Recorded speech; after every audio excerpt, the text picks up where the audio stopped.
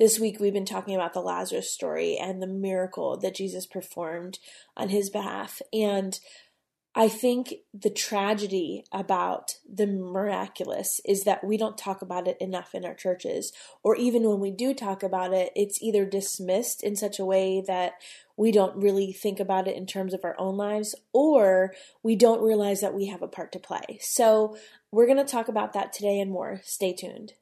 Hey friends, welcome to the Hearing Jesus podcast.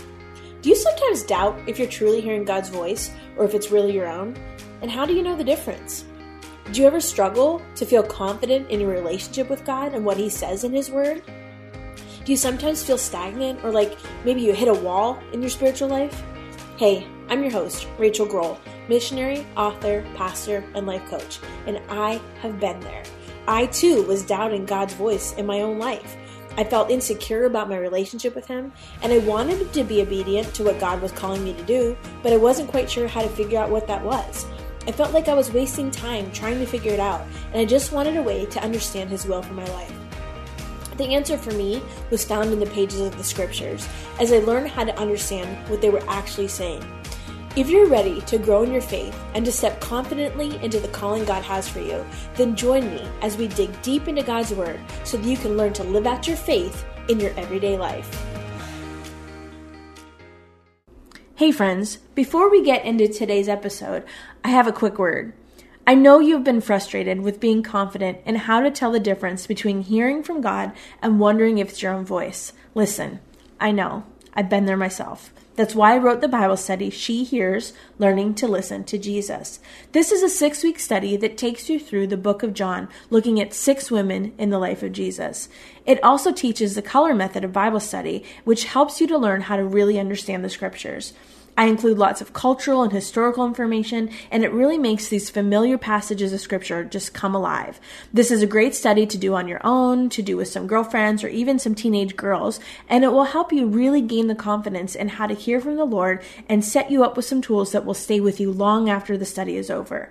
You can find that on my resources page at shehears.org, and for a limited time, I'm offering all of my podcast listeners a special discount of 20% off. You can use the discount code Hearing Jesus, that's one word, all caps, to get your discount. There are also some free videos and a leader's guide for you to get started. Again, head to shehears.org and you can find the Bible study on the resources page.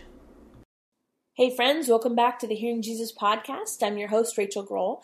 Today is day 5 of our devotional content on Martha. And again, this content is just devotional thoughts that are pulled from the larger She Hears Bible study. You can get a copy of that either on my website or anywhere books are sold. Christian bookstores is my preference. But I want to finish up this week with this understanding that this has been a heavy week. And I think I told you in the beginning, this was the hardest week for me to write. This was the hardest narrative for me to study and write because I see so much of myself in the story of Martha. And so we're going to continue and wrap it up today. And again, we're reading from John chapter 11. Our text is from verses 1 through 44. I'm not going to read all of it. I'm just going to read the end part of it because that's the focus of our study today. It says, Now Jesus had not yet come into the village, but was still in the place where Martha met him. Then the Jews who were with her in the house and consoling her, when they saw that Mary got up quickly and went out, they followed her, supposing that she was going to the tomb to weep there. Therefore, when Mary came where Jesus was, she saw him and fell at his feet, saying to him, Lord, if you had been here, my brother would not have died. When Jesus therefore saw her weeping, and the Jews who came with her also weeping, he was deeply moved in spirit and was troubled, and said, Where have you laid him? They said to him, Lord, come and see. Jesus wept. So the Jews were saying, See how he loved him? But some of them said, Could not this man who opened the eyes of the blind man have kept this man also from dying? So Jesus, again being deeply moved within, came to the tomb. Now it was a cave, and a stone was lying against it. Jesus said, Remove the stone. Martha, the sister of the deceased, said to him, Lord, by this time there will be a stench, for he has been dead for 4 days. Jesus said to her, Did I not say to you that if you believe, you will see the glory of God? So they removed the stone. Then Jesus raised his eyes and said, Father, I thank you that you have heard me. I know that you always hear me, but because of the people standing around, I said it, so that they may believe that you sent me. When he had said these things, he cried out with a loud voice, "Lazarus, come forth." The man who had died came forth, bound hand and foot with wrappings, and his face was wrapped around with a cloth. Jesus said to them, "Unbind him and let him go." There was a time in my life where I was in another country, an African country, and we had gone down into this fishing village. And you probably have heard me tell this story before, but I'm going to just briefly share it again. There was a young man that was brought to us that in that culture, if anybody had any kind of special need, they were basically put out of the house, because in that culture where we were working, it's a shame honor culture. And if somebody is deformed or has any kind of special need, they consider that to be a curse, and they don't want that curse to fall on the rest of the family. And so often what you will see is children that have no home because they've been cast out of the family. And so we were in a village, we were down near the lake, and there was a young man that was brought to us who had been living in this decrepit old broken fishing boat. And I mean, it didn't float or anything, but that was where he was living. And his friend brought him to us, and his friend said to us, "This is my friend. He does not speak and he cannot hear. Can you pray for him?"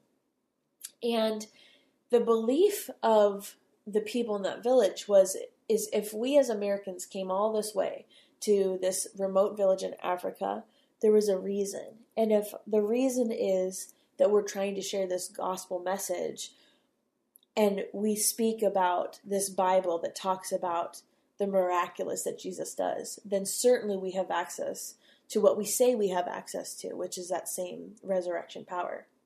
And so I had not been put in many of those situations before, ever, really. I mean, in the American church, we just didn't see those kinds of things.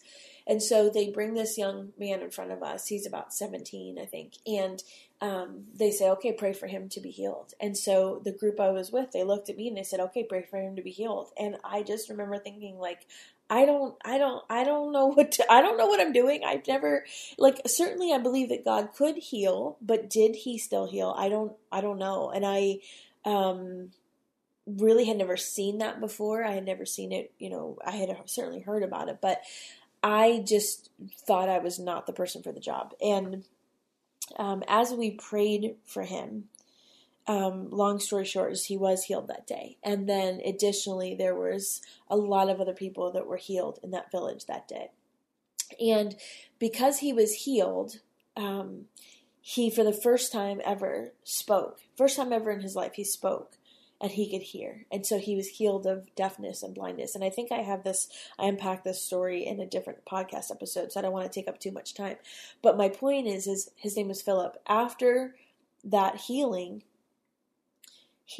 we had to arrange for him to have like a speech therapist, because even though he was healed and he now had a voice, he had never spoken ever in his life. And so forming words was difficult for him, and he had never learned to do that. And so through the help of a speech therapist and lots of work, Philip now is fully verbal.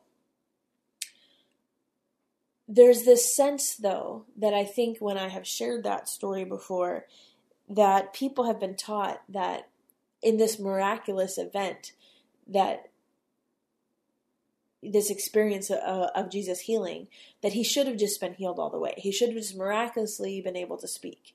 And most of the time, that's not the case. And I'm connecting that to this Lazarus story because I want you to pay attention to something that happens at the very end of this story. So Jesus says, "Lazarus, come forth." And it says, the man who died came forth. He was still bound, hand and foot, with the wrappings, and his face was wrapped around the cloth. And Jesus said to them, "Unbind him and let him go." You see, there's this piece of the puzzle where, yes, we see Jesus respond with the miraculous. But there's also this piece of the puzzle where we have a responsibility to work out our miracle and to put the work in. And sometimes I think we forget that. We just sit back and say, okay, I'm going to pray for God to intervene.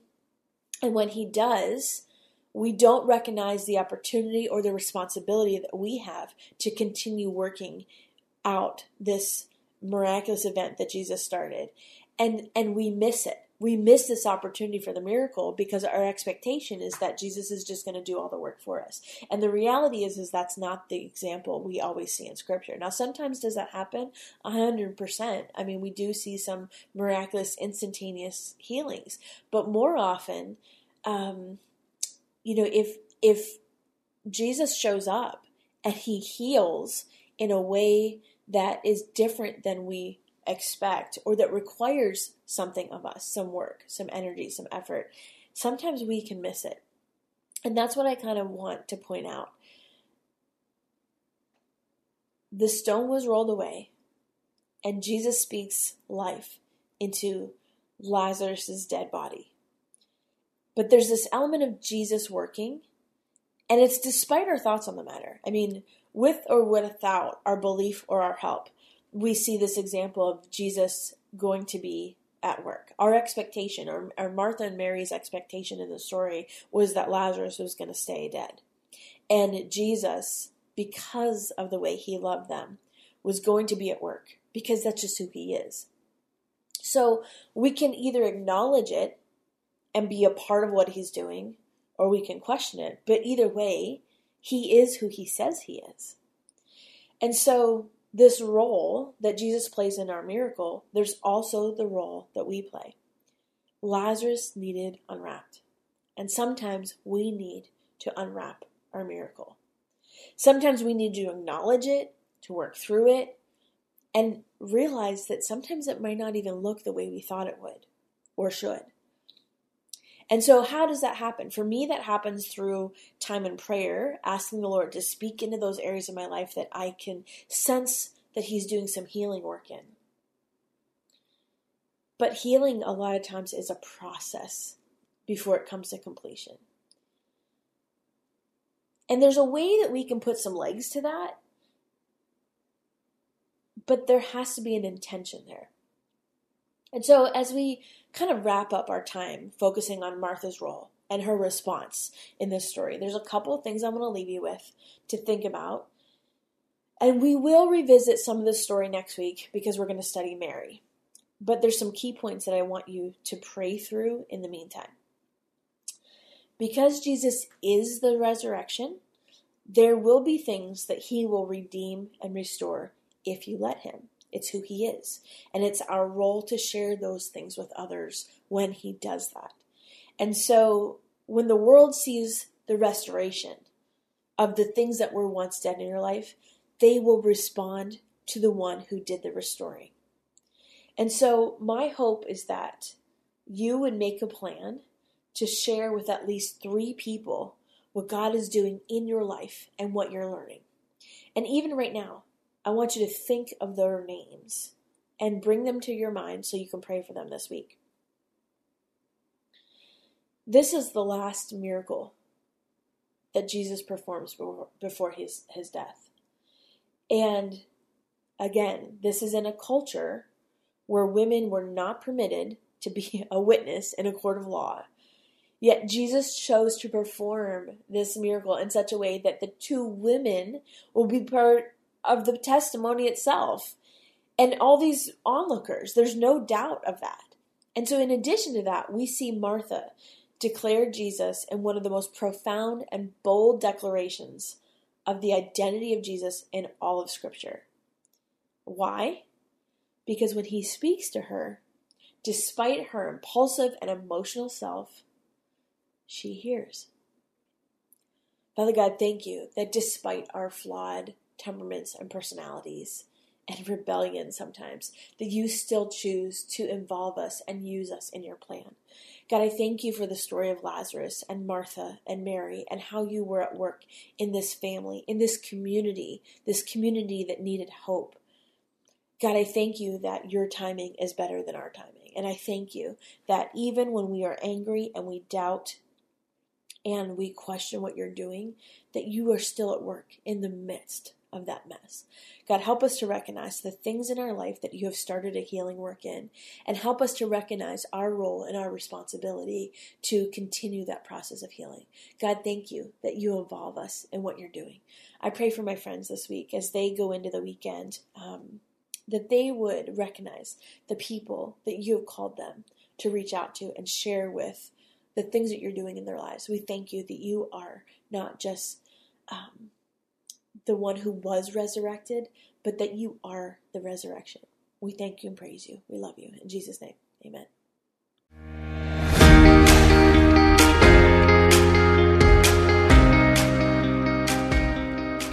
Hey friends, if this podcast helped encourage, empower, or equip you for God's call in your life, I would love it if you would head over to Apple Podcasts and leave me a review. That's the #1 way you can support my show.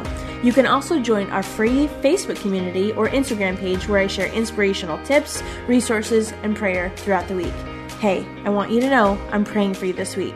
Know that you are loved, you are cherished, and you are His.